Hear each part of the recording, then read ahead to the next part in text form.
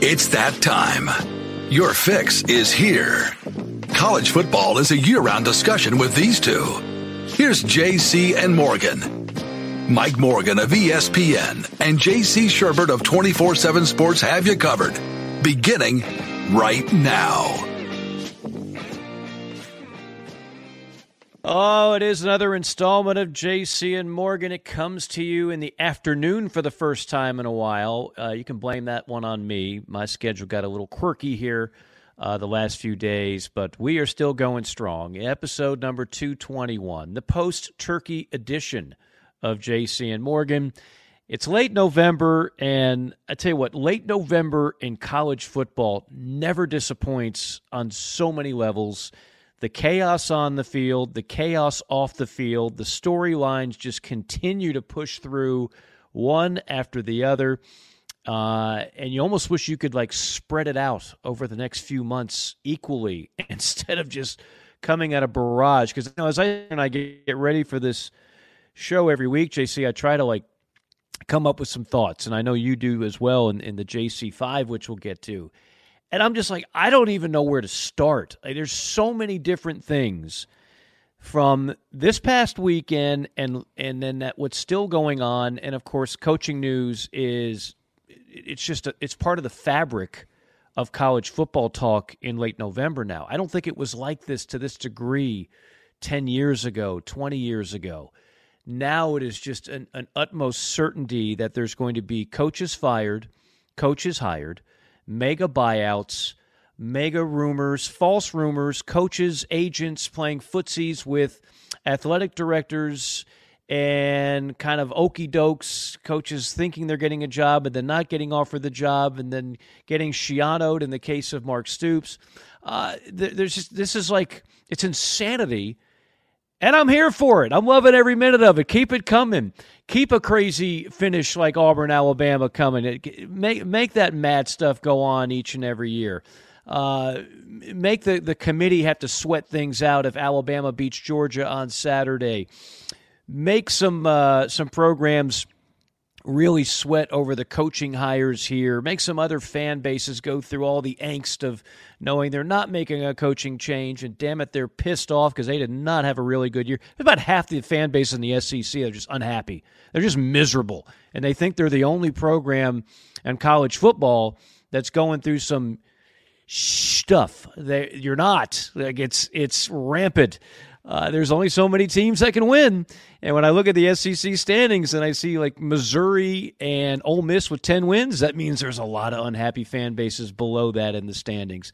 Then you got Ryan Day at Ohio State, who's like John Cooper 2.0 now, 40-0 against the Big Ten, except for Michigan where he's 1-3.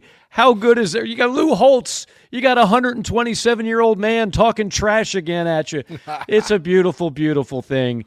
With all that being said, we'll try to break it down as much of it as we can. We're going to do 2 this week because we had a little time off for the holidays. We'll get as much stuff squeezed into this action-packed installment of JC and Morgan. We'll go around the SEC. We'll talk about the weekend that was nationally. We'll get to the JC5. And we will talk about how we were on the verge of Armageddon. If a few of those games went slightly differently, as in a few more points for the other side, oh man, it could have been an absolute mess, and I would have been there for that as well. But with all that being said, JC, welcome. Hope you had a great holiday. Hope you're staying warm in Chi-Town. Absolutely. JC's got a new microphone that sounds better than ever, by the way. It's unmuted now, and here he is. Yeah, it is unmuted. It's cold here, and so my fingers are they didn't move as quickly as I wanted them to there. But, yeah, absolutely, a lot of craziness. You know what's going to be interesting about – you mentioned the coaches, and I had a thought. This cycle is not going to be like the cycle 2 years ago. Remember when we had Lincoln Riley moving on, Brian Kelly moving on, a lot of big fish or a lot of big names, like going from Power Fives to Power Fives. I don't think that's going to happen this time. I really don't. And I unless something major opens up that we're not anticipating, maybe we could see, something like that happen. But there's always a surprise out there. But I think you're going to see good, solid hires. And in a few years, I'm going to be interested to compare how well a guy like Mike Elko or a guy like Jonathan Smith is doing in their job versus Lincoln Riley and Brian Kelly and the big names that made all the moves a few years back. And I don't know how it'll turn out. But I'm sitting there thinking, sometimes these under the radar hires where you don't have fans lined up to greet the plane and like that woman kissed Saban when she landed in Tuscaloosa, he landed in Tuscaloosa that time, and all this fanfare. Sometimes when you don't have that, your AD ends up being able to hire a football coach. Now, in the case of A&M, I hope that he didn't just skip over a guy that would have won championships there because whoever the fans were not fired up about it. Because Mark Stoops is a hell of a football coach, and I think Elko's kind of out of that same cloth, to be honest with you.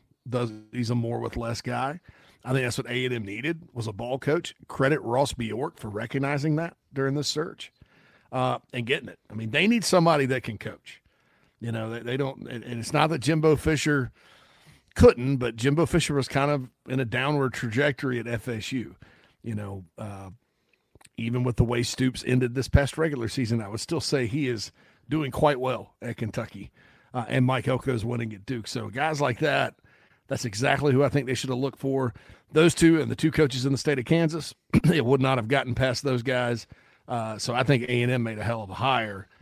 Even though the Stoops thing, you just kind of scratch your head and wonder what was the problem with Stoops other than he's at probably the second most difficult job in the conference and winning.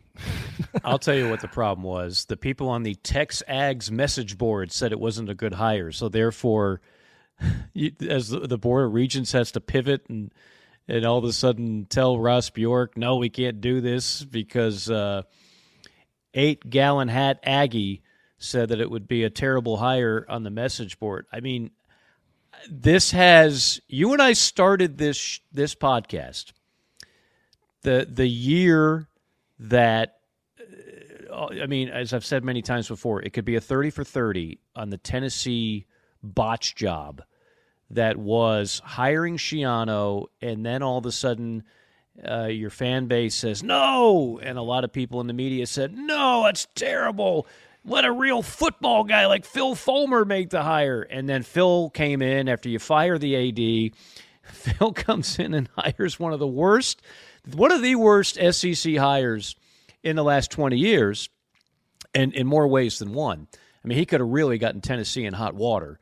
Thankfully, that cloud has kind of cleared away, and the damage overall, I would say, is quite minimal. And you remember at the time the analogy I would use, and I can't remember who was the hot supermodel at the time, but like I told Tennessee fans, stop trying to get Brooklyn Decker. And maybe you ought to just be really happy with Marissa Tomei. Like a 40-year-old, still very attractive and very talented Marissa Tomei instead of the 25-year-old pinup SI model. Remember that analogy I would use? That seemed to resonate with people. I would almost say the same here. And you said this from day one. Don't overthink it. Just get yourself a ball coach, and you mentioned Elko. And obviously that's eventually what they did. Now, I can't tell you how many people I got into, not arguments with, but people that just would not hear anything other than, oh, it's Lane Kiffin. It's going to be Lane Kiffin. They're going to get Lane Kiffin. I'm just like, no, they're not getting Lane Kiffin. Just stop it, stop it, stop it. You're going to be disappointed if you think you're going to get Lane Kiffin. You're not going to get Lane Kiffin. And Lane Kiffin was never in play, okay? Now, granted, I didn't think Mark Stoops would be in play, but obviously he was. And again, I think it's pretty obvious that was pretty close to happening. Ooh, somebody told Mike a few weeks back to look out for Kentucky possibly opening. You did. Now, it wasn't for A&M, I'll admit that. I wasn't that big of a genius. You were talking Iowa. I think, yeah, something like that. And I still don't think that Stoops would leave for Iowa. Yeah, if I'm wrong, I'm wrong. Look, hey, now you did float the name Urban Meyer out there too. Come on now, for A&M, yeah, I got that text, dude. It's crazy Saturday because I'm watching ball all day, right? I get that text from somebody who's pretty reliable, who's plugged in. Yeah, and I was like, holy crap, that's gonna be something else there if that happens. Then next thing you know, Mark Stoops, it was widely reported Stoops is the guy. And I'm like, well, wow, that's crazy too. And then it's like, well, Stoops is not the guy. And then they hire the guy I thought they should hire to begin with. So, yeah, no, I mean, it is a crazy thing. I agree. I agree on that. Urban. I'm going to quit listening to Urban Meyer rumors. Yeah, stop listening to Urban Meyer. And for the God's sake, to the rest of the American media, stop listening to Lane Kiffin rumors. If I have $10 for every job that Lane Kiffin, people are convinced or they've heard a report or this or that on Lane Kiffin. Lane Kiffin is just fine where he is for now. Just leave it alone. He's won 10 games 2 out of 3 years in Oxford. You know what that means? That means he can walk on water. That means he's got so much equity in the bank with that program. He doesn't need the BS of another job, quite frankly, like an A&M at this point. So just lay off that point. Yeah, they're about to cycle out of the West, and some years they may have a more favorable schedule to where they can get to Atlanta if he keeps it up. I mean, it's just. All those Western programs that have beat their head against the wall for a few years, they're going to like this new one, this new setup. I think. Oh heck! I don't think for the schools in the East that are, I mean, everybody really outside of Georgia. I don't think it's positive for them. I think it's very positive for the schools in the West, though. No question, including Ole Miss. Now, Lane Kiffin, everybody wants him because he's the closest thing to Spurrier since Spurrier. He's a great quote. He's kind of an everyman, frat boyish, what's he going to say next kind of guy. Doesn't really care about his hair. And in a time where there's a lot of cookie cutters and not a lot of, big personalities, and RIP to Mike Leach, we lost one, a big one. Yeah. I think fan bases crave that along with an exciting offense. I don't know that Lane would play as well if he was a defensive mastermind. Totally and he was agree. winning games 10-7, but he's a great offensive play caller, and he's got this personality to where you're watching the press conferences every day, and what's he wearing, what's he saying. I mean, he's a celebrity, so of course everybody wants Lane Kiffin. And eventually he may take another swing at a big time type job, but I'm with you. I think he's happy right now. I think Lane Kiffin's a smart guy that's been through a lot and learned from it. And guys that have learned lessons like that, they don't jump back in the cauldron. Right. They're not the frog that's going to sit there, jump in the water, and let you turn up the heat. They're going to make sure that burner can't come on too quickly, before they do that. So he could have had Auburn. He could have had Miami, and there's probably a dozen other jobs he could have had. He chose not to. I just think, and again, here's the thing: like, you can go 5-7 at Ole Miss, have an off year. Let's say it happens next year. Let's say Jackson Dart goes down with an ACL, God forbid, in week 1, and there's holes all over the defense, as there's been known to be over time in Oxford. And the portal is not kind to the Rebels or whatever, and they go 5-7. Is there not going to be a person with half a brain in that fan base that says, fire Kiffin? But in a lot of other places there would be, as insane as that sounds. So there's no question. Yeah, I don't think he's going anywhere. So I spent, just one more thing on the Stoops thing. I spent, and maybe this will put all the other stuff we've been talking about in perspective. I spent a week in the Commonwealth. My wife is from Frankfurt. I had a Kentucky basketball game to call Friday night. Oh, by the way, that is the best Cal team in quite some time. They're going to be real excited about that squad. And they don't even have any other 7-footers in, but it's the best-looking team I've seen since De'Aaron Fox and Malik Monk. But we'll talk basketball at another time. And so I'm surrounded by Kentucky in-laws Thanksgiving Day and around that time. So I hear it all. And there's always a couple in there, Stoops, I don't know. And they're talking, I like the coach over at Troy. Go ahead, let him go. His move. And this is before the A&M rumors started. This is Thanksgiving Day. We didn't start hearing about Stoops until Pete Thamel, in the middle of College Game Day on ESPN, He just kind of dropped it like what? Usually he's talking about, the Western Michigan quarterback is out today. He's got mono, and also there's talk that the assistant coach at Texas San Antonio is going to take a coordinator. It's not always like groundbreaking stuff on game day, but it's still news people care about, particularly the gamblers. And so you listen, and also he's like, by the way, Texas A&M looks like they're focused. The search is now completely zeroed in on Mark Stoops, and we'll know more later today. Wait, what? That blindsided a whole lot of folks. But where I was going with that is that Stoops is like a lot of coaches, and I've gotten to know these guys now because I sit in meeting rooms with them, and I talk to them when there's not a microphone out there. And you get a lot more information, and you really get to know how coaches in this day and age, say what you want about all the money out there. I get it. They get a lot of money, and they get a lot of money when they're fired. But it's never been harder to be a big-time college football coach than it is today. And there's a lot of, you know what, the hell with you. It started with the Dabo Sweeney call-in show, right? Tyler from Spartanburg. And I said it then about Dabo, and I'll say it about other coaches. There's a lot of, who the hell were you before I got here? Do you remember why this job was open? Do you remember why the Clemson job was open? Do you remember how bad Kentucky was under Joker Phillips? There was nothing funny about the Joker Phillips era. It was dastardly bad. It was so god-awful. They didn't look like a Division I team. And Kentucky football, for the most part, has not been great. It's not because of the lack of passion by that fan base. They care just as much about football as you do.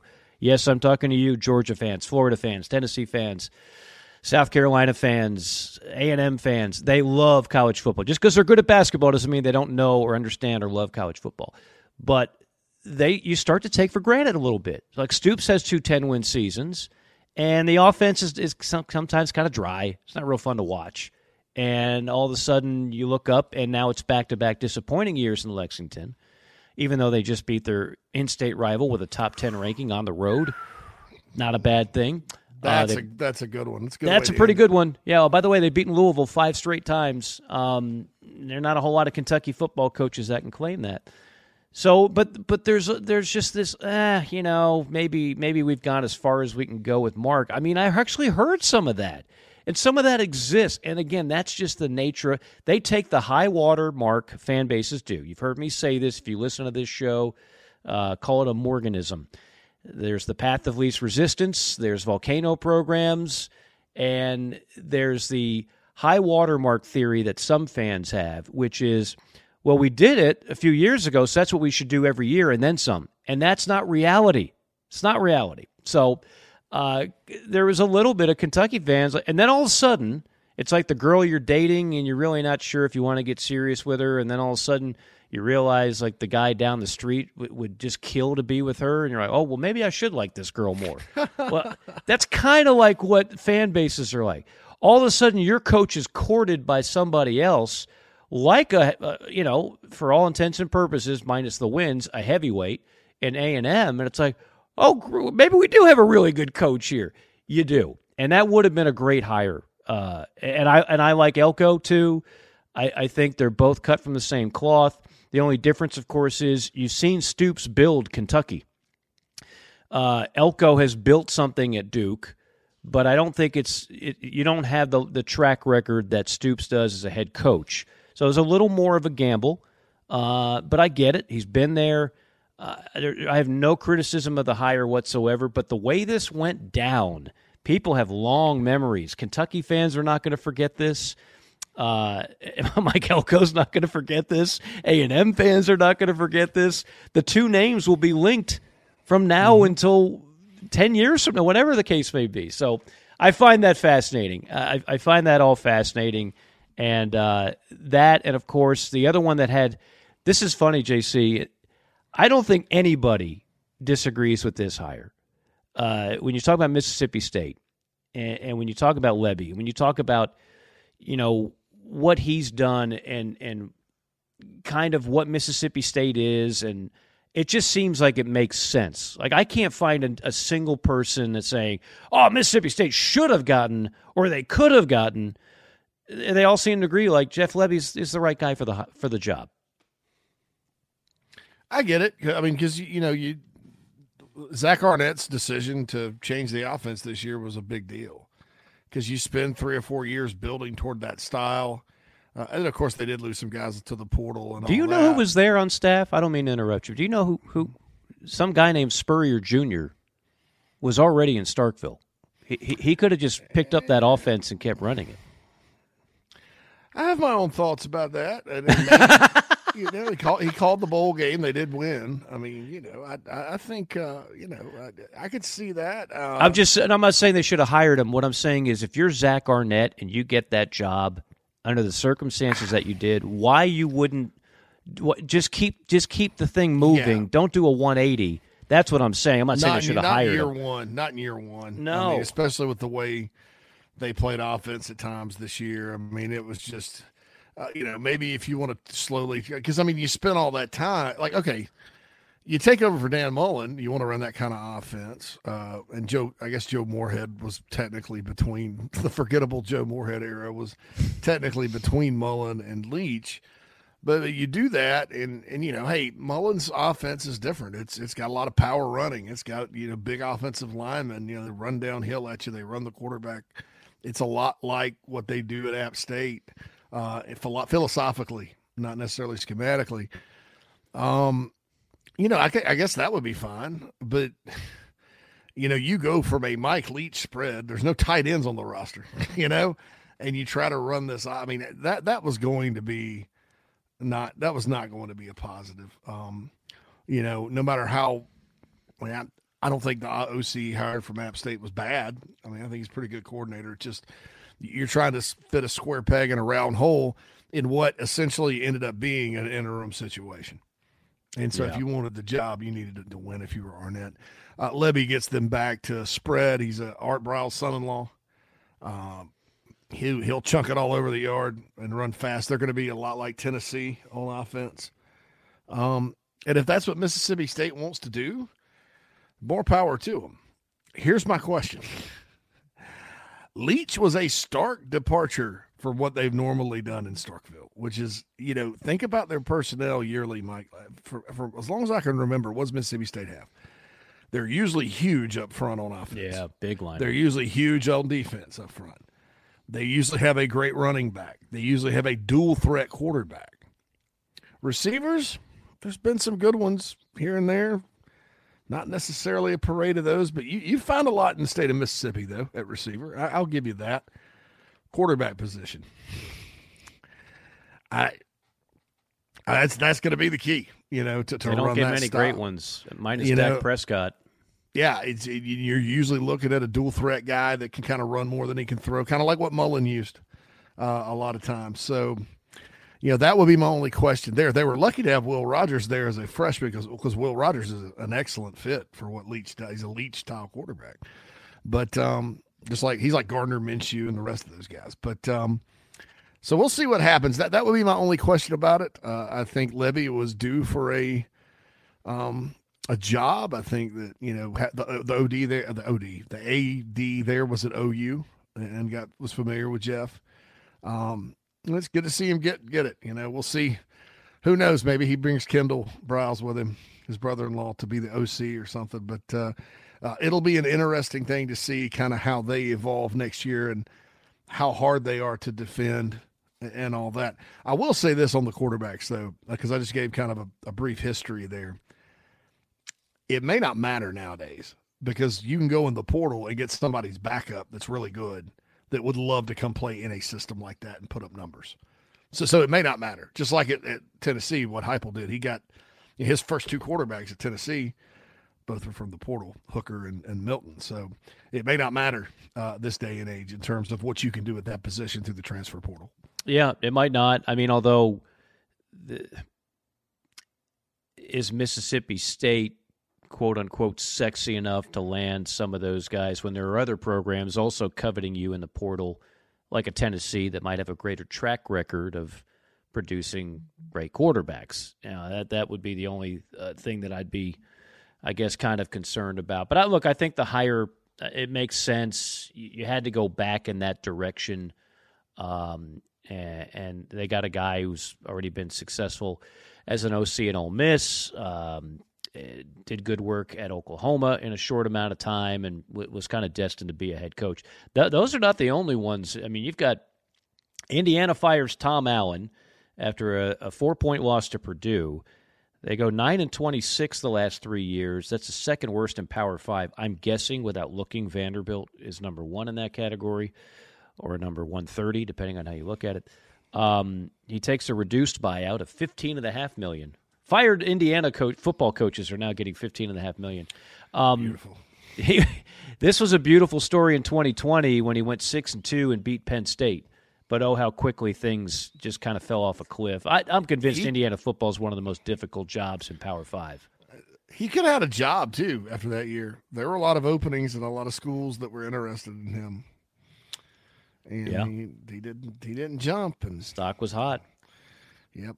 But, his coordinators there were, at one point, he had Kalen DeBoer as his OC and Kane Womack, the head coach at South Alabama, as his DC. Those are two stellar coordinators. So yeah, lost his mojo a little. But I still think Tom Allen's a good football coach, and I think he's an O-line guy. So they're always in demand. He'll end up somewhere in the SEC coaching his butt off again. Maybe who knows? Maybe he'll reunite with Freeze one day back at Auburn. Dana Holgorsen gets canned at Houston. They go 4-8. 2 years ago in the AAC, they were 12-2. 12-2. He's got a $20 million buyout. No, he's got a $15 million buyout. He goes 31-28 in 5 years. When they moved to the Big 12, this had all the makings of, okay, you got $20 more million of income based on the TV package. I had him, was one of his first years there on the job. And first off, he was so excited because he couldn't wait to get out of West Virginia. Couldn't wait. Remember, when he did that, that was historic. He left now he might have been fired a year or two later anyway, but they weren't going to fire him right then. He left a Power 5 job to take a job in the American. That just doesn't happen. He did it. But as you know, JC, as well as anybody, the recruiting in Houston alone is insanely rich. And he kind of intimated to me, even back then, he thought that everybody was telling him Big 12, Big 12, Big 12. Well, it happened. But with that, the wins might be a little harder to come by as well. They certainly were this year. So he gets fired. Houston, to me, is the ultimate enigma. I've done several games there going back to when they were in Conference USA, and they were lighting it up under Kevin Sumlin, and they had the most talented team in that league by far every year, it seemed. What you don't know until you go there, what I didn't know, I know, but I had no idea. Because I would always ask people like Andre Ware and other, why are they not in the Big 12? When you go to a game at Houston, when you go to that campus, you realize it is a commuter school.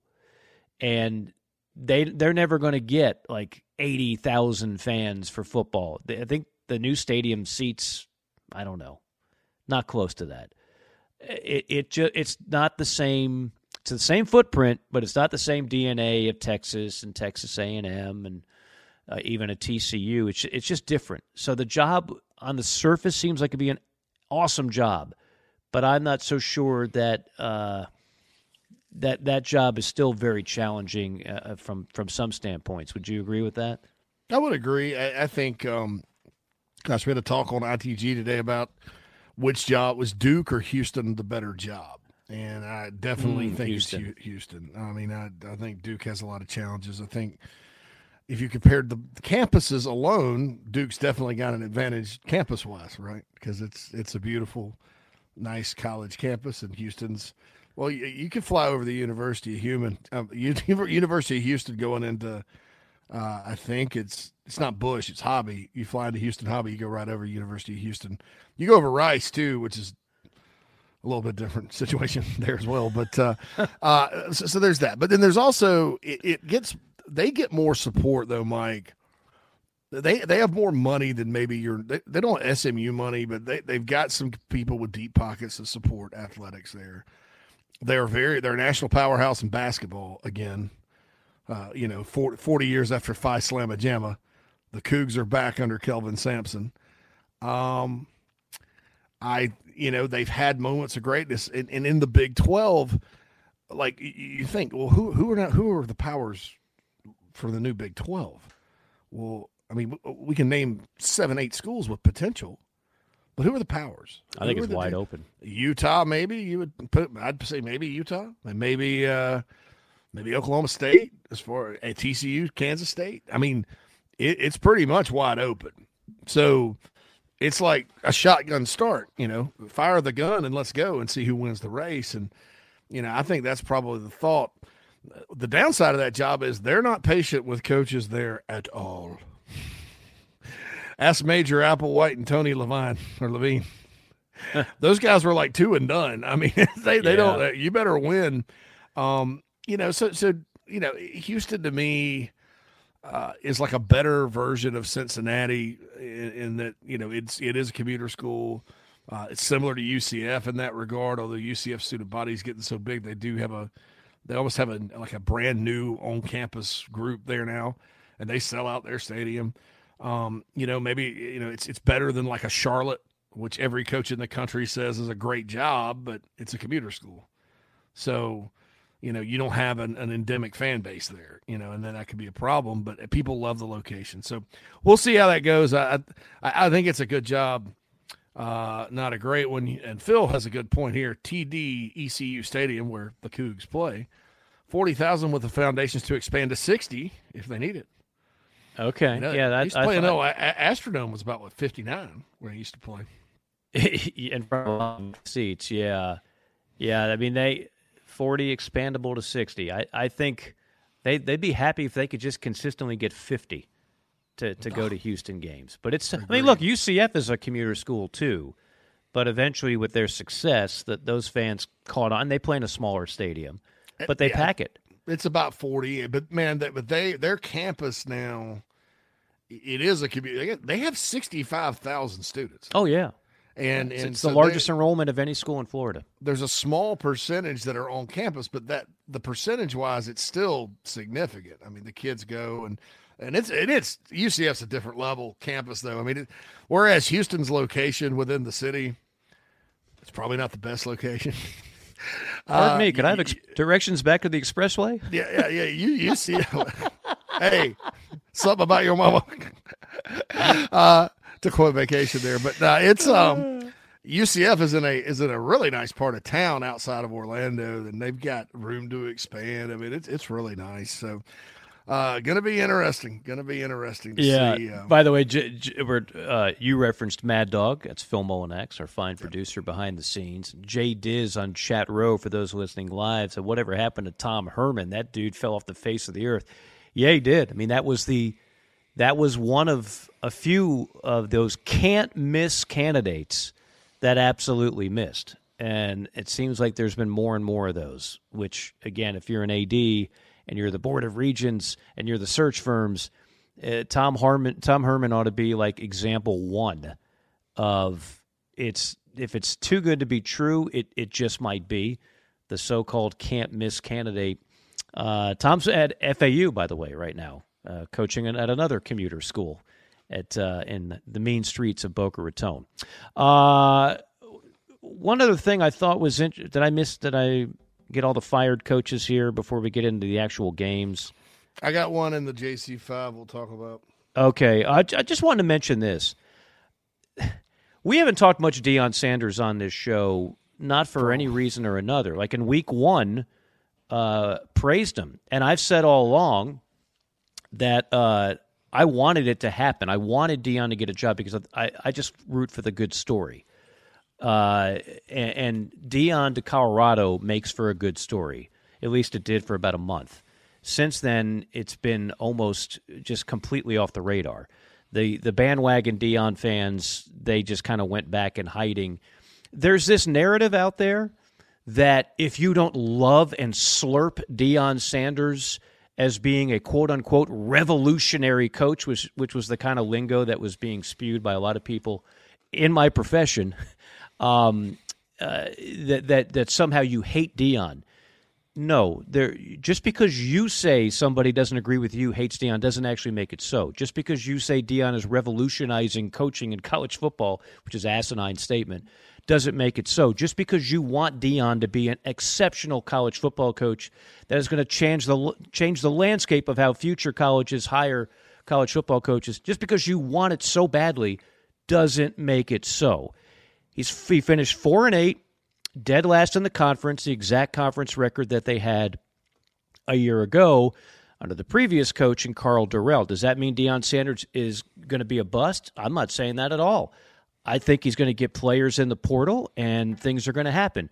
To say that it wasn't obvious he made mistakes this year, then you weren't paying attention.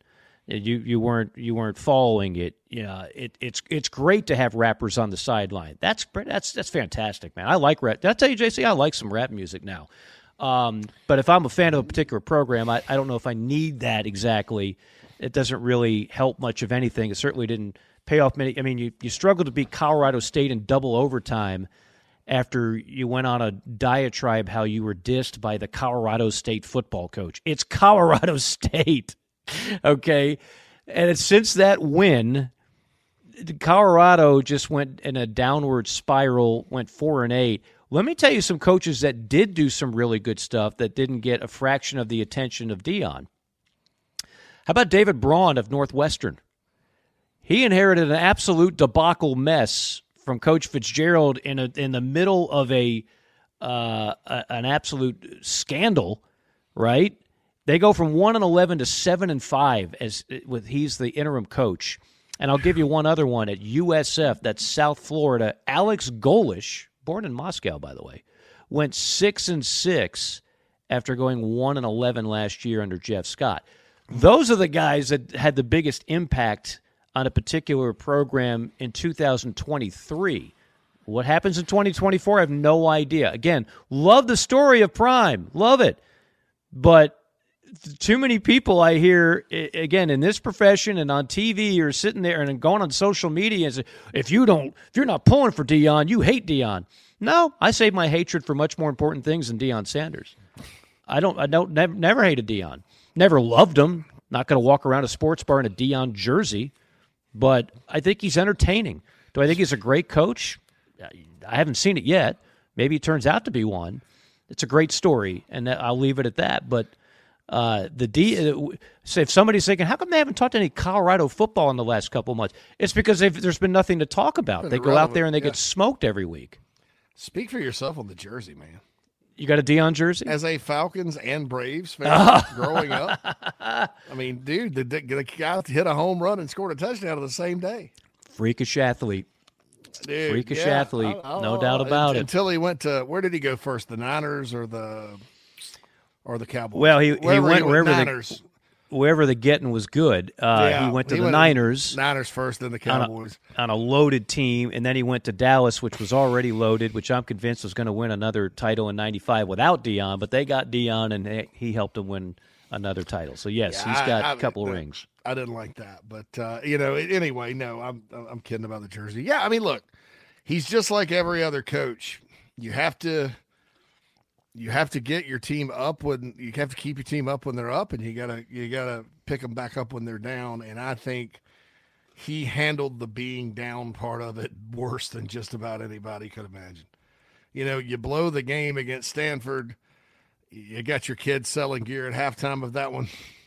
Maybe you clamp down on it a little bit. Yeah, when your kid's selling merch at the half and then you blow a lead, not a good look. When you demote the best coach you have, your offensive coordinator, Sean Lewis, because you're upset. He's the one that drew up all those plays that beat TCU in Nebraska, where you're trying to figure out what the name of your starting center is.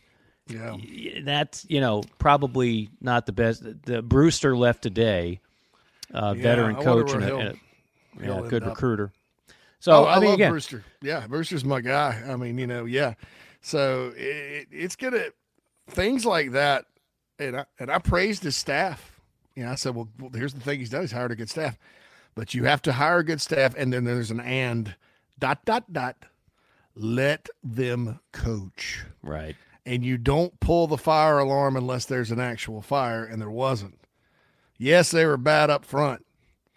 So are a lot of other teams with really good offensive coordinators. It's not like they were getting shut out, man. So I don't know what's going to happen out there at Colorado. I'm sure there'll be a factor in the portal and recruiting and all that this year, and he'll continue to get more and more talent. I think going into the new Big 12, we'll see. Just like I said, everybody's kind of starting over with that new league. There's so many programs with potential, including Colorado, that anybody could become the big dog. There's unlike the haves and have-nots in every other league, there's really just a bunch of maybes. It could be like the ACC Coastal was a couple years ago, where you had 5 different champions in 5 years. That could be the Big 12 as a whole. 5 champs in 5 years. Yeah. And you're not getting that in the Big 10 with Ohio State, Michigan. You're not getting that in the SEC with Georgia, Alabama. You're not getting that in the ACC with Florida State, and we'll see if Clemson has a bounce back next year. You're only getting that in the Big 12. So that's my selling point. If I'm Bowlesby there, I'm selling, hey, truly, we are the land of opportunity. Anything can happen. Most unpredictable league in college football. And you go through it team by team, Mike, and every one of them, there's arguments for and against. Every single one of them. Even the Eastern, like West Virginia and UCF, West Virginia is like, if you did the history of all the programs in that league, West Virginia is the winningest program of all time in the Big 12 now. They're like 19th all-time wins. I mean, it's crazy. Arizona schools have always been full of potential. Utah has been really good for about a decade. All that good stuff. So LSU Tigers, LaDonna Miles Dixon says, that's good to have. Usually there's Gamecocks in this chat box, but there's a Clemson fan here. There's Vol Steak. Hey, I like it. I like the diversity. For those that don't know, I mean, we've been doing this now since 2016, but we just started doing it live, and we just started doing it on video. So like 90-something% of you listen to this not live. So we understand the people that are watching and listening right now. You're our very special chosen minority. The rest of you will catch on to it later. We no matter what your format is, whether it's Spotify, YouTube, Facebook, Twitter, we love you all equally. But yeah, we do like the diversity of fans. We've got people all over. We hear from them in the mailbox. In fact, we'll get to a couple of those later on. I know we're way over time for a break, but we got to just mention the 2 biggest games of the weekend: Ohio State, Michigan. And I'll go Iron Bowl for the second one. We could argue, there's so many on rivalry week. There's so many games to talk about, and we'll get to some others in the JC5. Ohio State, Michigan. Just your thoughts on the game overall. I'm sure you had a chance to watch a good amount of it. I watched every play. That was our brunch post. Mine and Nat's. We posted up and had a little brunch and watched that one with. Some Big Ten fans, and I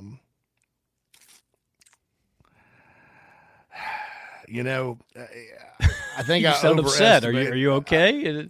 I took Ohio State. Okay, well, don't feel bad. I took them to cover what I thought would be 3.5, and now I think I'm an idiot for doing it because I've been telling everybody how good Michigan is all year long, and then I wimped out during our pick segment. And look, there's some weird. There's some bad calls in the game, but I'm not going to sit here and use that as an excuse for the Buckeyes. They, it's kind of like the kid said afterwards for Michigan. He's like, a lot of these kids for Ohio State, they're stars, superstars. They know it. They have all the Instagram videos and, super celebrity status and the gloves and all that. And he's like, but we just go out here and ball. And he's like, that doesn't mean they're physical. He's like, just me, like myself. This dude has like a neck tat. I don't know who he even is. I know his name if I saw it. But he's just like, we just go out there and, and just ball and play physical. And that's literally what they do.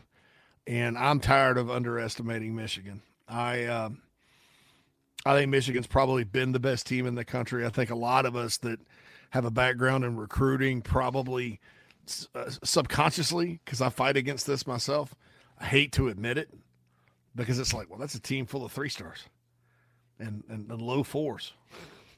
You know, that's not supposed to happen. Where are all the studs that play for Alabama and Ohio State and Georgia? They're not at Michigan. That's just a damn good football team. And well, how many stars was J.J. McCarthy? J.J. was a 5. Okay. I think, or a low 4, high 4. He was a 5 as a junior when he left Illinois during the pandemic year and went to Florida, went to IMG. I think he stayed a 5, probably but a low 5. There were quarterbacks ranked ahead of him, you know. And it took him a while to get as good as he is, but he's really good, right? I mean, they're really good, and they're tough to beat too. They're at the same time, I'm a little disappointed in Ohio State that, you know, they just didn't seem to really attack. They were not the more physical team. They had good physical moments. They did play better defense than they did have the last few years. They get pushed around, but you know, it's just it's a tough loss for those guys. But yeah, I was a little upset about that because I'm upset at myself for doubting Michigan the whole year. And then the Iron Bowl, don't worry about Auburn fans. You've already probably flushed that loss to New Mexico State.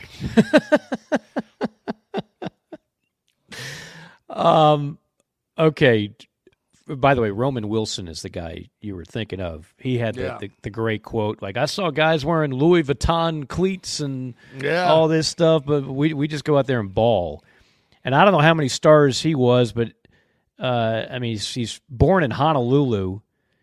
He's not an overly big wideout, but I'm guessing he was not a 5-star kid either. To your point, in other words, if this was based purely on stars, advantage Ohio State, right? Like Ohio State's got more.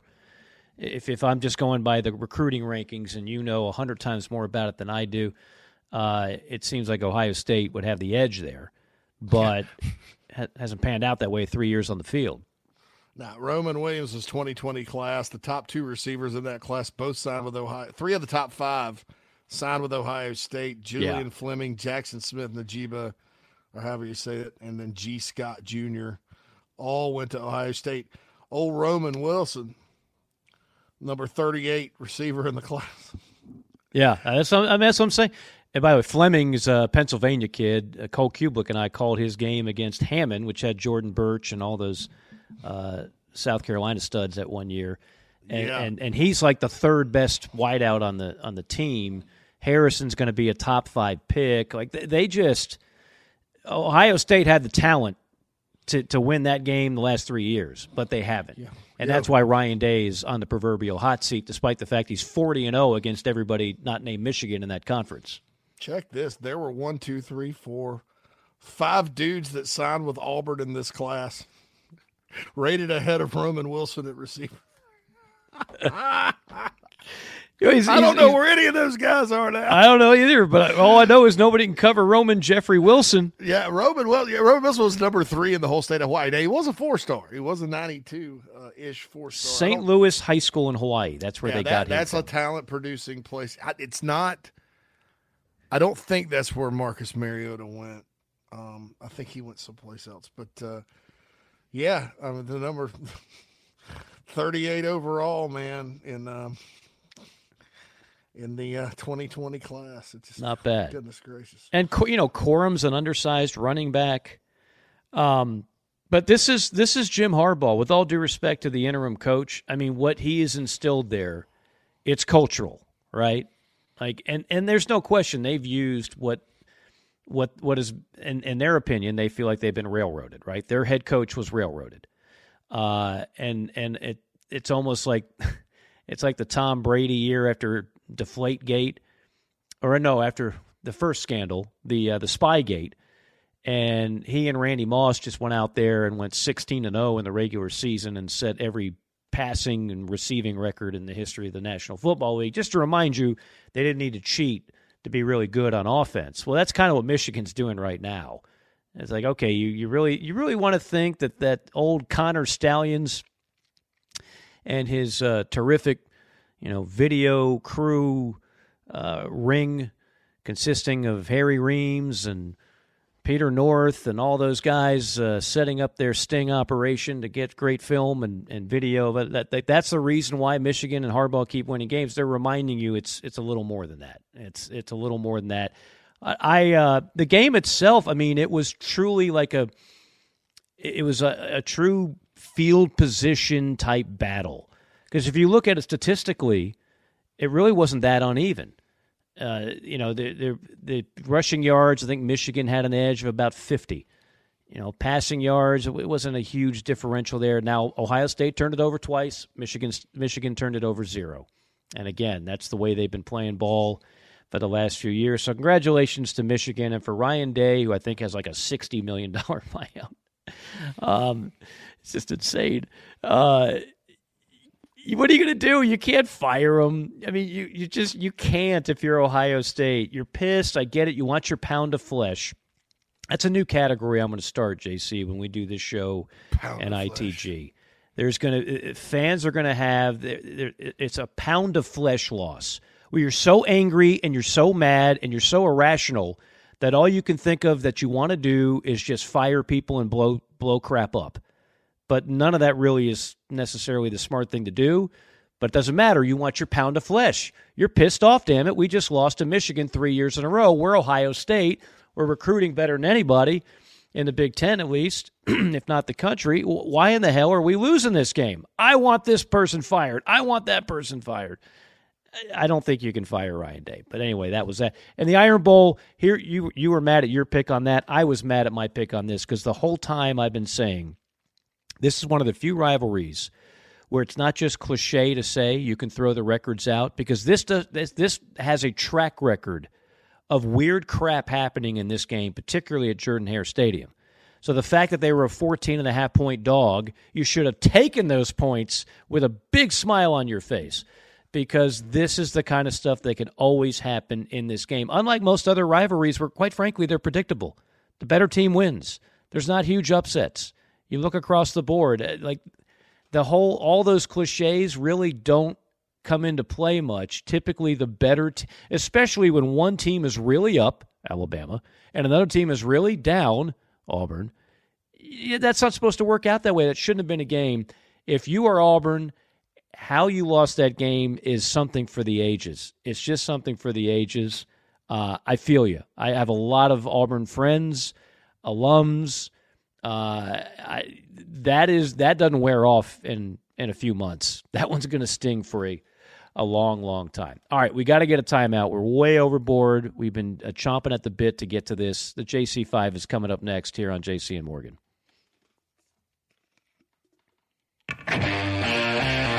Down here in the South, we don't always see eye to eye. While our taste in college football teams, or what sauce, if any, goes best on a rack of ribs, or what to mix with our Dixie vodka might be up for debate, we can all agree there's nothing better than a Southern tailgate. And like our favorite college teams, our ingredients come from small towns and big cities.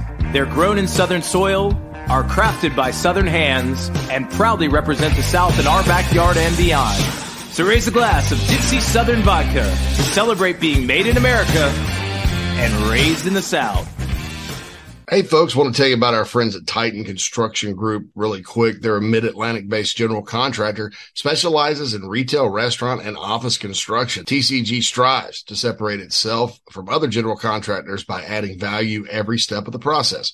From project budgeting to estimation, value engineering to construction, they focus on those relationships and not the transaction. Titan builds partnerships one project at a time. Among their clients are Starbucks, Crumble Cookie, Blake Pizza, Home Goods, 15 plus years experience, based in Midlothian, Virginia, and contracted in Virginia, West Virginia, North Carolina, and South Carolina. So get on their website, TitanCGinc.com. That's TitanCGinc.com. Get in touch with Brad if you're in need of a general contractor that focuses on going above and beyond for their clients. That's Titan Construction Group, a proud sponsor of the JC and Morgan podcast. South Carolinians, this message is for you, as well as for people in Georgia, Florida, and Tennessee. If you think you may need work done to your roof or a new roof altogether, there's one simple name to remember: Elite Roofing and Restoration. South Carolina native Jeremy Johnson has been helping people in the South make sure they have the very best people checking on and building new roofs for over 25 years. Fully licensed, bonded, and insured. They provide the best service possible. Call or email today, 678-781-1998. That's 678-781-1998. Or you can go to EliteRoofingGA.com. Schedule a no-hassle, free inspection today. Wind damage, hail damage, or just wear and tear. Don't settle for second best. Let Jeremy Johnson and Elite Roofing and Restoration take care of it all for you today.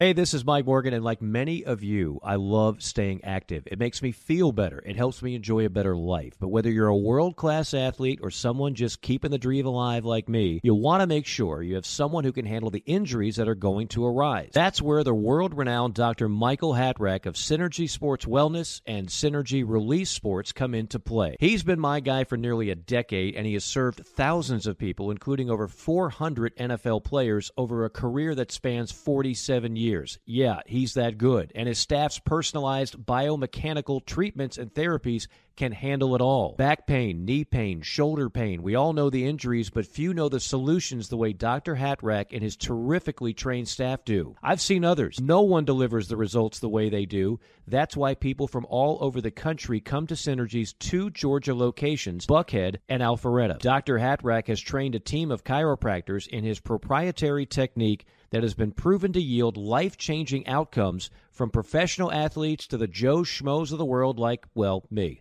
Check out the website to set up an appointment today, SynergyReleaseSports.com. That's Synergy with an S, ReleaseSports.com. You can also find a link for them on our website, jcandmorgan.com.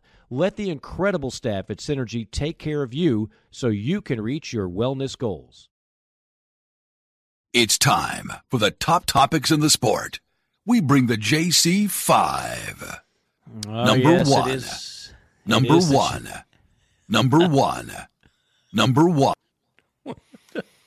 All right, on repeat. Number one. Why don't we just have the announcer guy just say that for the entire length of the segment? Our DJ, man, it's you got the record skipping there. That's Gary B on the ones and twos. You know, this segment has become so immensely popular, we had to give it some voiceover work. So here we go. Absolutely. Number one, LSU, please fix your defense.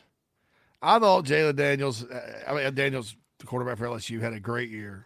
Probably win the Heisman anyway. LSU's not LSU without playing good defense, Mike. And I don't understand why they're not that good. Maybe they lost some guys. Maybe they just didn't rebuild from last year. Brian Kelly, please fix your defense, because as someone that's always respected LSU, it's just kind of tough to see them against an A&M team that really probably just didn't even want to be there. Just run over them and almost win the game because you can't stop anybody. It almost seems like there was a little bit of residue of the lack of discipline from the coach Orgeron era. Oh, I'll tell you what, I just let my boys go out there and play. You can't tell me that there's not athletes.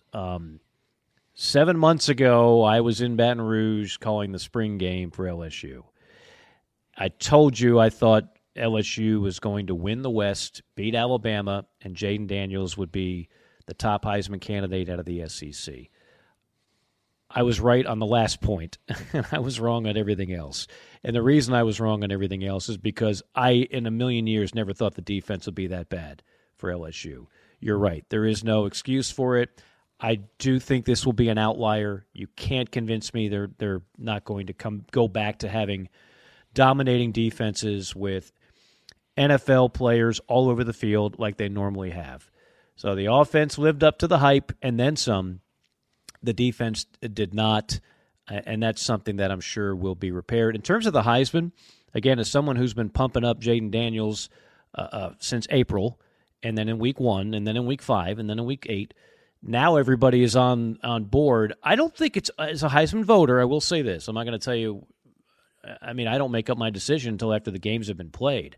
There are some people, again, already politicking for this, which is, I don't mean to make it sound more dramatic than it is, but it is irresponsible. Bo Nix does have a big game on a huge stage on Friday night against Washington, that if they win, Oregon will likely be in a college football playoff. He's thrown 2 picks all year. He's going to throw for over 4,000 yards. He's a hell of a talent. So I don't think it's a slam dunk that Jayden Daniels wins it just because a lot of people are now saying that.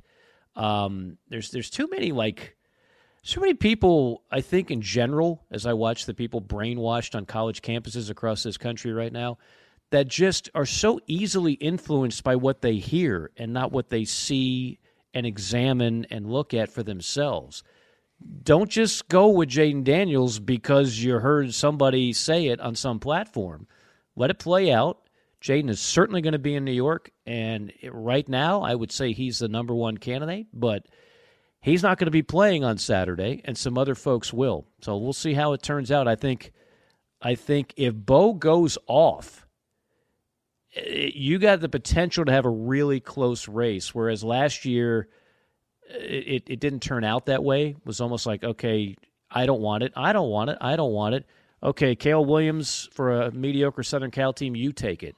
It'll be an interesting final few days leading up to it. What a story Bo Nix is going to be. I remember his first game, Mike. It was for Auburn as a true freshman. He led them back from 19-3 down to beat, drum roll, Oregon. That's right. Now, to tell the whole story, Auburn fans were merciless on Bo Nix whenever they lost a game. Somehow it was always Bo Nix's fault. But that's the nature of being the quarterback. You're going to take the brunt of it. And he's a better player now than he was then. But Bo Nix, back then, playing for some, by Auburn standards, not the most talented Auburn teams, he still played some good football, but took, quite frankly, a lot of crap on the Plains. And now he's got a chance to play for a national championship, again, if they can beat Washington. Yeah, those are Auburn teams he played. They played against some really good defenses too. I'm not sure that Oregon isn't much the class of that league defensively. All right, number two. Jonathan Smith, Michigan State. Okay, I think this is a great hire for Michigan State. I think he's a do more with less guy, as he's proven at his alma mater. My big problem with it is Michigan State worth turning your back on your alma mater in their time of need. When you're making millions of dollars anyway, I mean, I understand the money's going to be much better at Michigan State. Was this – I mean, everybody's got to make a decision for themselves. I'm certainly not going to fault anybody for making a living. But this just didn't sit well with me, Mike. I didn't – I thought abandoning them right now for the Michigan freaking State job, I just didn't – I wasn't a fan of it. Well, I understand where you're coming from. And let's think of some history on this. The giving the Heisman to your alma mater. 2007-ish, my years are off here. Remember Les Miles, the talk was he was going to leave LSU to go to his alma mater, Michigan, for the Michigan job. Remember that? He wound up not doing it, but he certainly looked into it. Rich Rodriguez did leave his alma mater, West Virginia, for the alma mater job.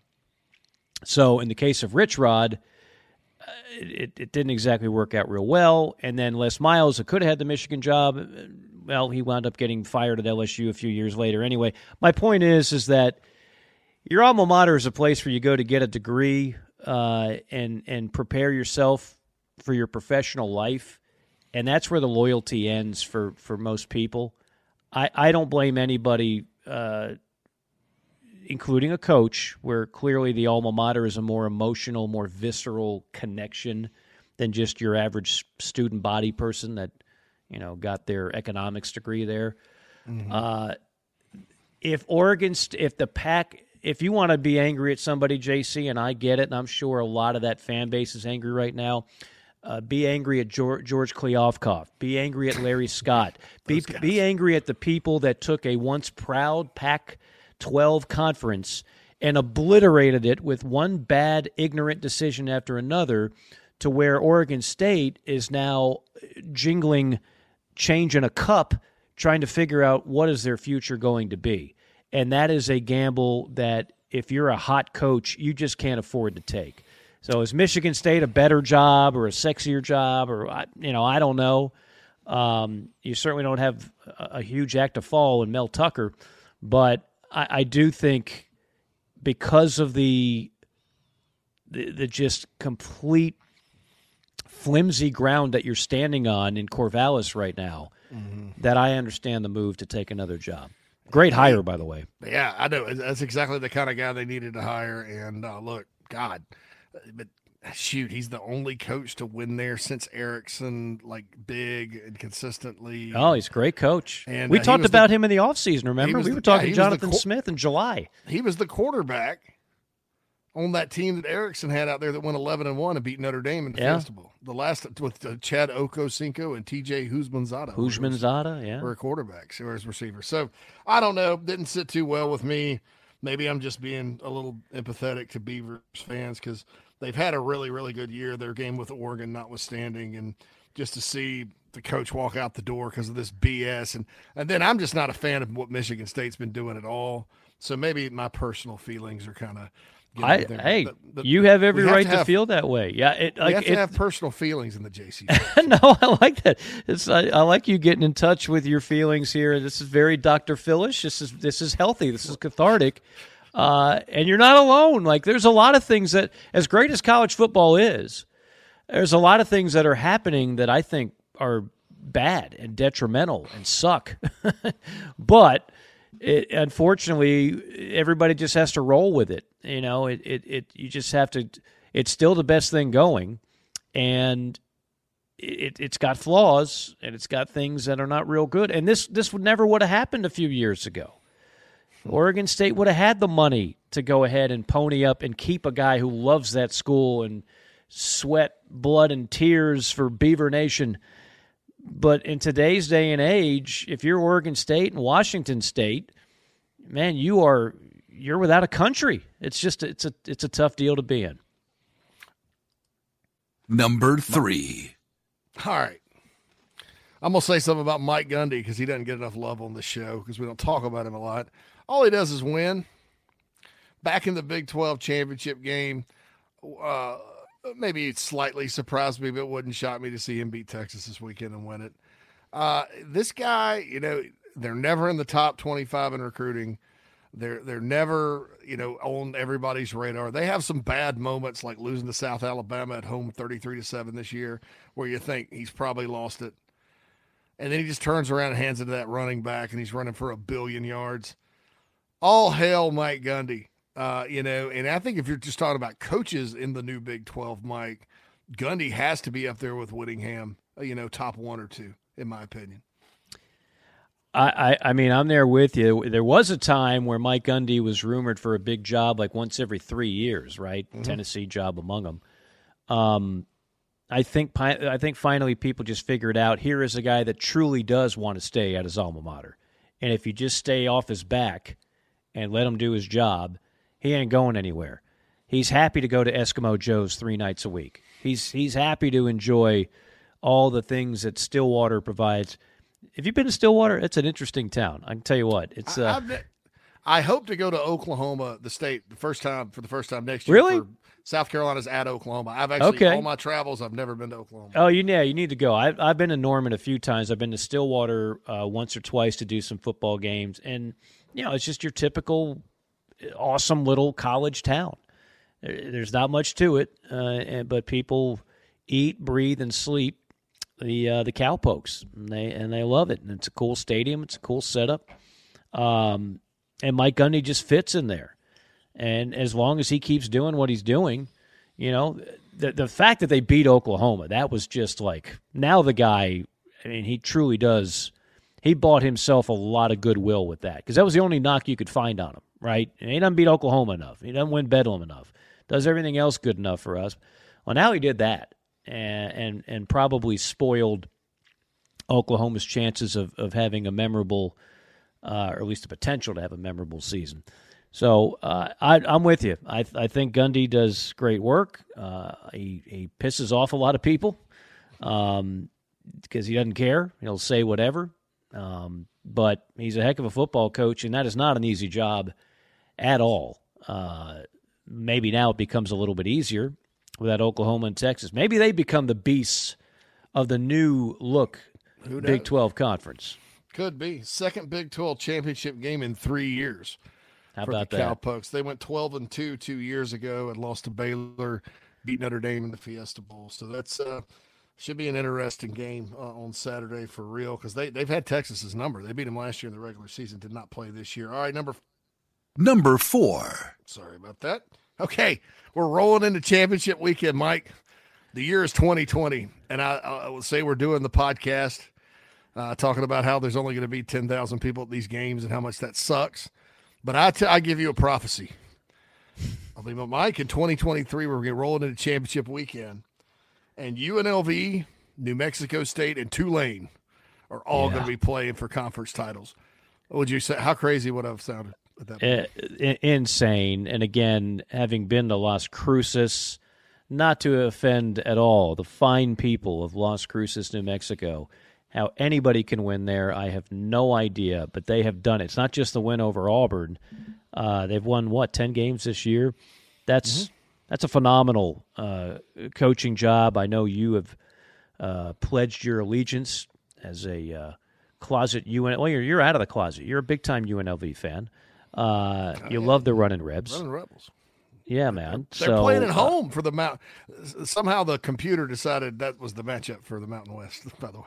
UNLV at home against 7-5 Boise State. By the way, since you mentioned Tulane, am I missing some? I know he's not the youngest guy. What is Fritz, like 60? 61, 60, something like that. 61, 62. Am I missing something? Like, why would you not hire this guy? Why is he not getting courted? Look at what he has done at Tulane.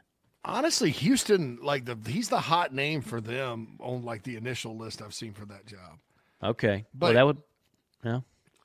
I mean, it's hard to argue about Missouri a few years ago hiring Drinkwitz, but Fritz was kind of the guy they were kicking the tires on at Missouri. Okay, after Barry Odom got fired. Yeah.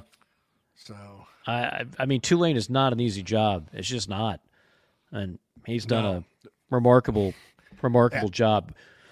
We'll talk more about these matchups later in the week because there's a couple of. I mean, all the point spreads with the exception of Auburn. Sorry, War Eagle. Alabama, Georgia, which I think is 5.5. Alabama, everything else, Georgia, everything else is pretty lopsided. I'm sorry, you were going to say something before that.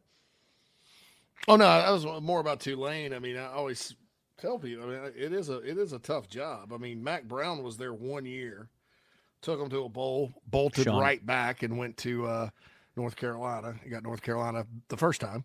Tommy Bowden was there 2 years, and he went 19-4 with Rich Rod as his OC and got Sean Clemson. King at quarterback. And then they had some success under Curtis Johnson, getting to 6-5, 7-5 like that. But man, Fritz is winning big. I mean, among the more embarrassing things Lincoln Riley's done at Southern Cal is lose to Tulane in the Cotton Bowl last year. Yeah, because his defense couldn't stop them. That's right. They're actually legit good, and somebody should hire that guy and get the most they can out of Willie Fritz before it's too late. I think it's almost criminal that he hasn't had better opportunities. I mean, who cares? Age is just a number. I mean, if we haven't learned that, just look at what's going on in the world. I mean, there's some people that can't function at one age, and other people that could run a marathon at the same age. It's a number. And and who hires a coach for a 20-year plan nowadays anyway? Nobody's staying in. No. You're either getting fired or you're leaving for another job. So you might as well get 5 good years out of these guys. About Mark Stoops, this was year 11 for him at Kentucky. So I don't know, but no, Joe Morrison was at New Mexico, not New Mexico State. JD is, and I'm sorry, I need to correct this because sometimes if I don't, I won't be able to sleep tonight. Mac Brown was at Tulane 3 years, not 1. He had the minute he got them to a bowl, he was out. He 5,000 and took the North Carolina job. Yeah. So my bad on that. All you Green Wave fans. We're huge in the Green Wave community. I don't think there's any doubt about that. All right. Number 5. Thank you. All right, just real quick, Rick Stockstill, you know him, Mike, for working with him at South Carolina, as at Clemson for years, East Carolina. Took the Middle Tennessee State job after Spurrier's first year at South Carolina, so it's been this long, 05.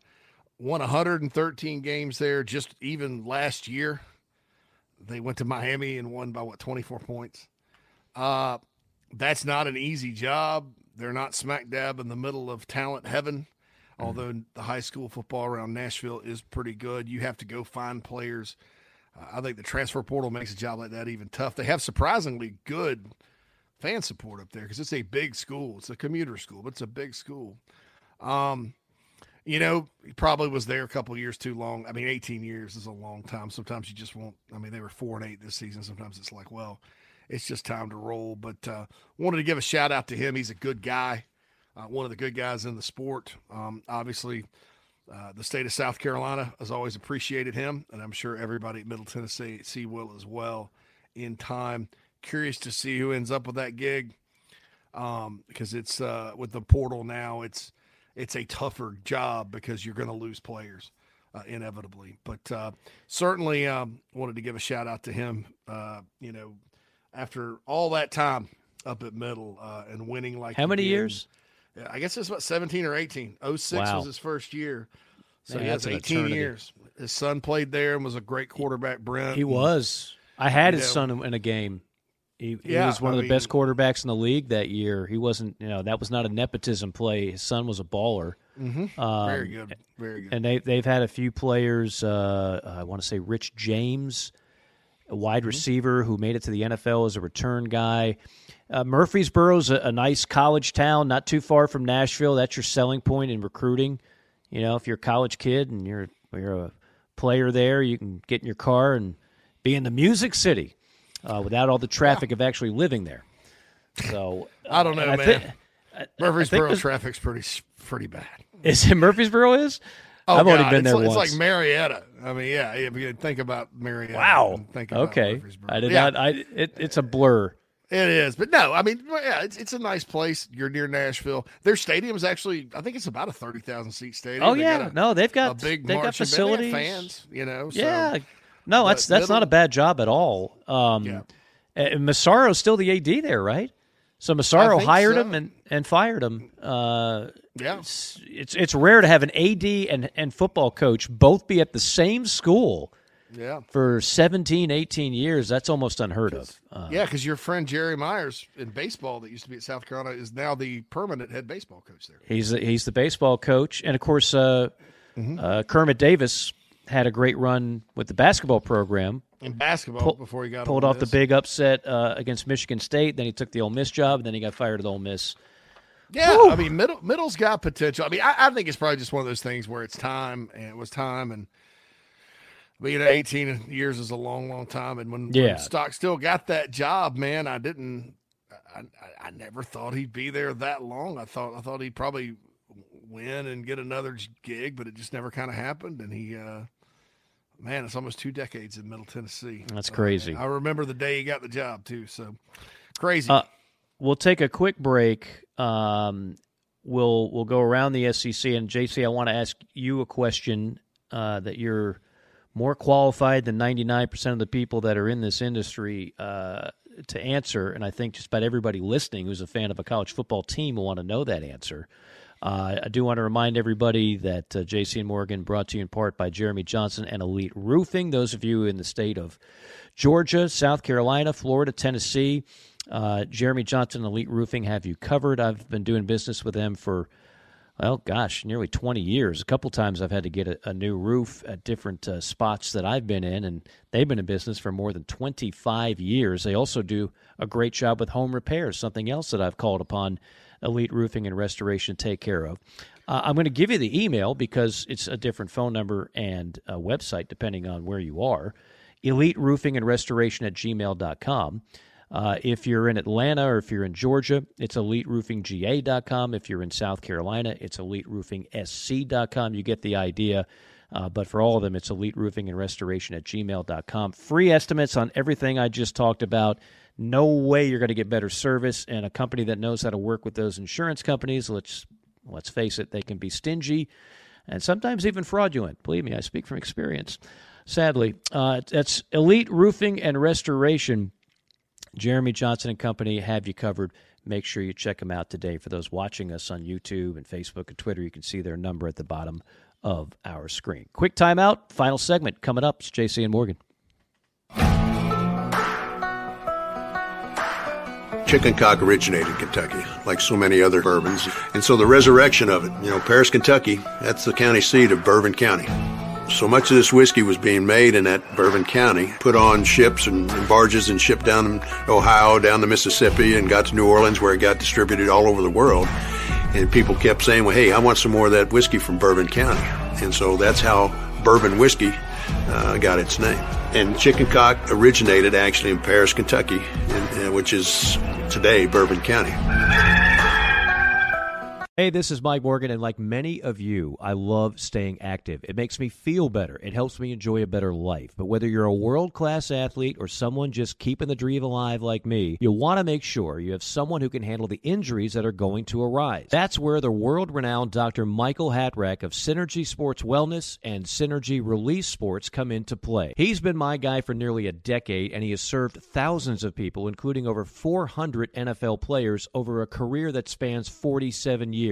Yeah, he's that good. And his staff's personalized biomechanical treatments and therapies can handle it all. Back pain, knee pain, shoulder pain. We all know the injuries, but few know the solutions the way Dr. Hatrack and his terrifically trained staff do. I've seen others. No one delivers the results the way they do. That's why people from all over the country come to Synergy's 2 Georgia locations, Buckhead and Alpharetta. Dr. Hatrack has trained a team of chiropractors in his proprietary technique that has been proven to yield life-changing outcomes, from professional athletes to the Joe Schmoes of the world like, well, me. Check out the website to set up an appointment today, SynergyReleaseSports.com. That's Synergy with an S, ReleaseSports.com. You can also find a link for them on our website, JCandMorgan.com. Let the incredible staff at Synergy take care of you so you can reach your wellness goals. Let's get in the RV and take a drive around the SEC. All right, while we do that, JC, I teased this, and this actually is relevant, and this is Will Rogers is now in the portal. The Baylor quarterback who has started the last 2 years is in the portal. We got people on Chat Road talking about the K-State quarterback and starting quarterback and running back are in the portal. So this does relate to the SEC and everybody else for that matter. We are, 7 days away, give or take, from the portal period, if you will. What should people know about the portal that they otherwise would not? You have to cover this for your other job. You know it as well as anybody. I mean, what are some of the key things as it pertains to the transfer portal, how it's completely changed college football? I mean, this is truly free agency at this point, right? Yeah, in a lot of ways. Look, it's the portal opens. It doesn't open officially until next week after Championship Saturday. So anybody talking about going into the portal is basically declaring that they are going to go into the portal, because they're not in the portal yet because it's not open. They're like those people that line up for Black Friday to buy the TVs. So Xbox. K-State's quarterback, Will Howard, is right there in line for that Xbox. Right. So anyway, so that's when it opens. It closes a little earlier this year, January 3rd. There's some exceptions for the teams that are in the national championship game, I think. So it's a little less than a month this period's going on. And now, I mean, can you even describe the chaos that this is right now? I know a lot of these kids have already made behind the scenes, call it tampering, call it what you will. A lot of these coaches already know they're getting a kid who has not declared, but they know they're getting him in the portal, right? I mean, a lot of these things are done ahead of time. Oh, I'm sure. Yeah. I mean, it happens. I mean, and I saw a lot of Ivy Leaguers jump in, and I won't, before people freak out about that don't like the portal, keep it. Most of those guys are actually, it's a good story, because the Ivy League does not allow you to take a fifth year. There's no redshirting in the Ivy League.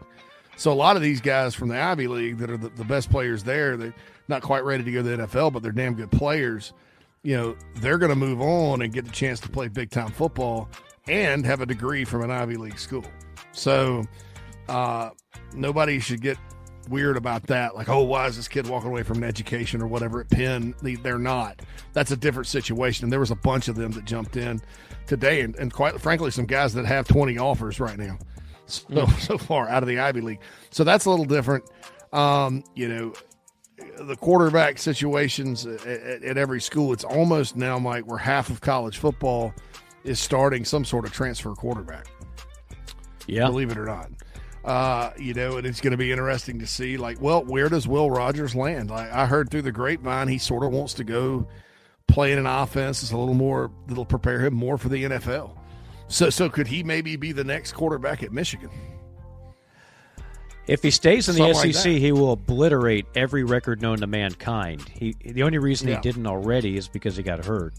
Well, I don't know if that's important to him. Maybe he goes to Kentucky and plays for Liam Cohen. That's been rumored in Lexington. I can tell you that. Yes. Yeah, I mean, so it's the quarterbacks always are going to be interesting, and it was getting to be that way even before the portal. When you look at things like Lincoln Riley and his 3 straight transfer quarterbacks, 2 of them won a Heisman out there at Oklahoma. It was kind of starting to trend that way anyway, because of waivers and such. So you look at that, I think if you're following a certain team, don't get too high, don't get too low. Really dig in, and there'll be players that leave that you like, and you liked out of recruiting that were highly rated, that maybe haven't done much, or maybe they have done a little bit, and you're looking forward to seeing them progress next year, and then they leave. And then, the players they bring in too, I will tell every fan out there, it has been, we're now in year 3 of the portal. It's a proven fact now that half of the good players teams get out of the portal these days were not highly rated. They maybe were not at great schools. A lot of them come from lower levels. And if you look at the NFL draft and kind of how that lays out every year, Mike, that makes sense. Because not everybody comes from Alabama and Ohio State and all that. Alabama's third-teamer that's a senior that sat on the bench and played special teams the whole year, he's not getting drafted. It's the guys that play and all that. So don't get down on your school if you lose a kid that was a 5-star that really hadn't done much, but then you get this guy from Holy Cross or somewhere that's just a complete freak.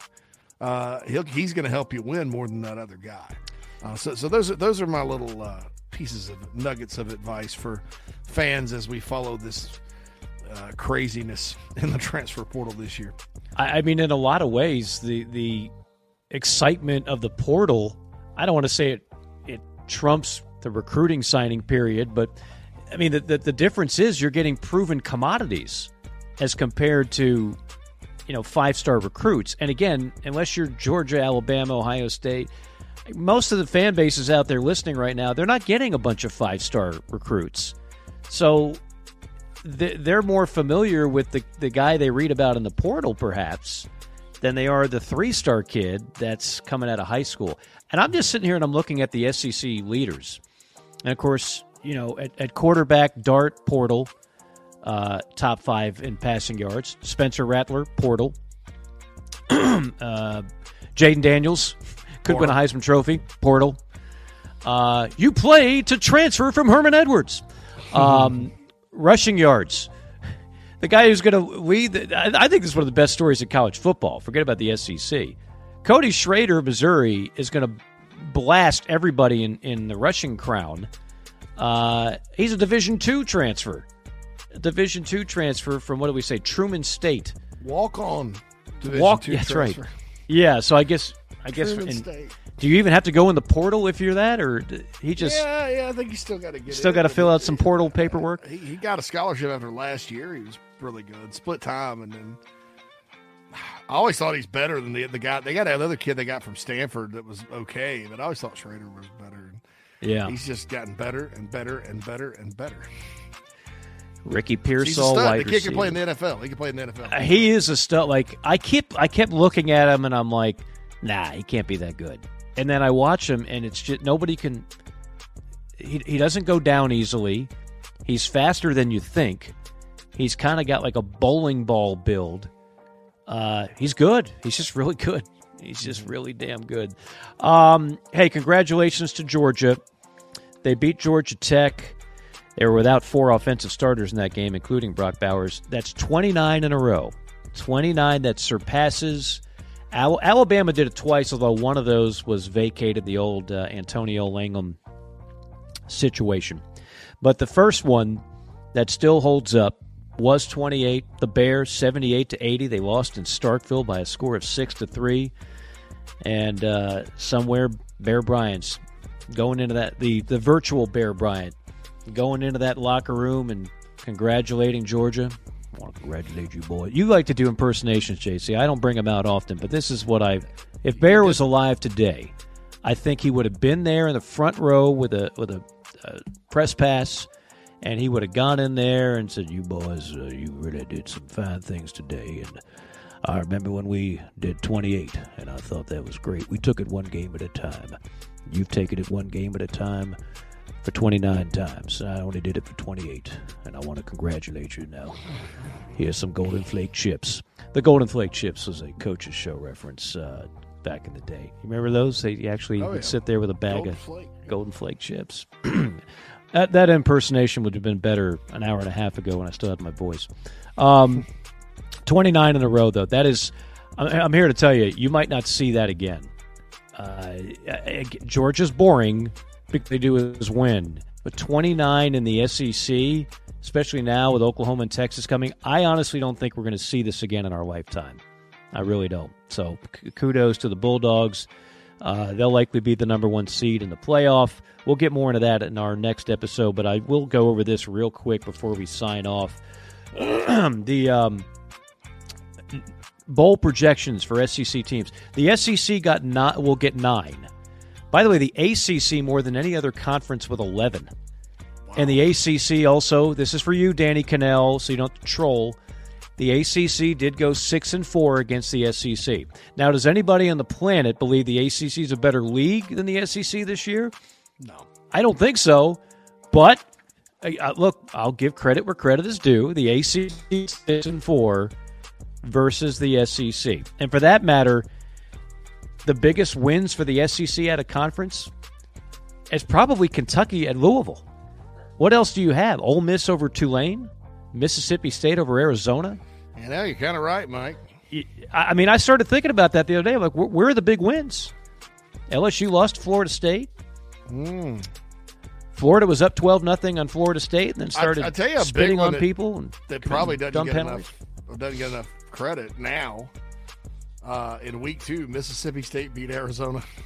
I mentioned that, yeah. Sorry. See? Yeah. So insignificant. I'm like, oh, well. It's so insignificant you didn't even hear it. Mississippi State over Arizona and Ole Miss over Tulane looks better than ever. But I would say Kentucky's win on Saturday at Louisville, that's the biggest out-of-conference win. Top 10 road game win. Top 10 road game. Way to go, UK. Well, there you go. But, yeah, so and the bowl projections, again, Georgia's obviously going to be, well, they're going to be in the playoff if they beat Alabama. And if they don't, it's going to be Armageddon. Again, we'll talk more about that on the next podcast. Jerry Palm's got, let's see, he's got Georgia in the Sugar against Oregon. He's got Missouri in the Peach against Penn State. Bama in the Cotton against Washington. Ole Miss in the Citrus against Iowa. LSU against NC State. And the ReliaQuest. Do you want to apologize to Dave Doran? He's done something good this year. Never. No, never. Okay. I thought about you because I'm watching them blow out the Tar Heels, and they're winning like 9 games, and no one's talking about NC State. He's turned it around, man. They really hats off. They got back to their normal 8 wins. Is it 8 or 9? 8 wins. 8 wins. Days. Okay. I'm projecting they're going to win their bowl game and get to 9. All right, maybe not. Anyway, man. LSU will probably play good defense against them. A&M against Wisconsin in the Music City. That obviously will be with an interim coach. Tennessee against the Tar Heels and the Gators in the Gator Bowl. Kentucky against Kansas State in the Texas. Auburn versus Duke in the disgusting Condiment Bowl in Charlotte. And that is your or drive around the Southeastern Conference. That'll bet. Well, just that was about beautiful. do it for us. Yeah, we went long today. We had a lot to say. There's a lot going on. There's a lot going on. So that's good. But we'll be glad to be back later this week, hopefully. And yes, rocking and rolling, man.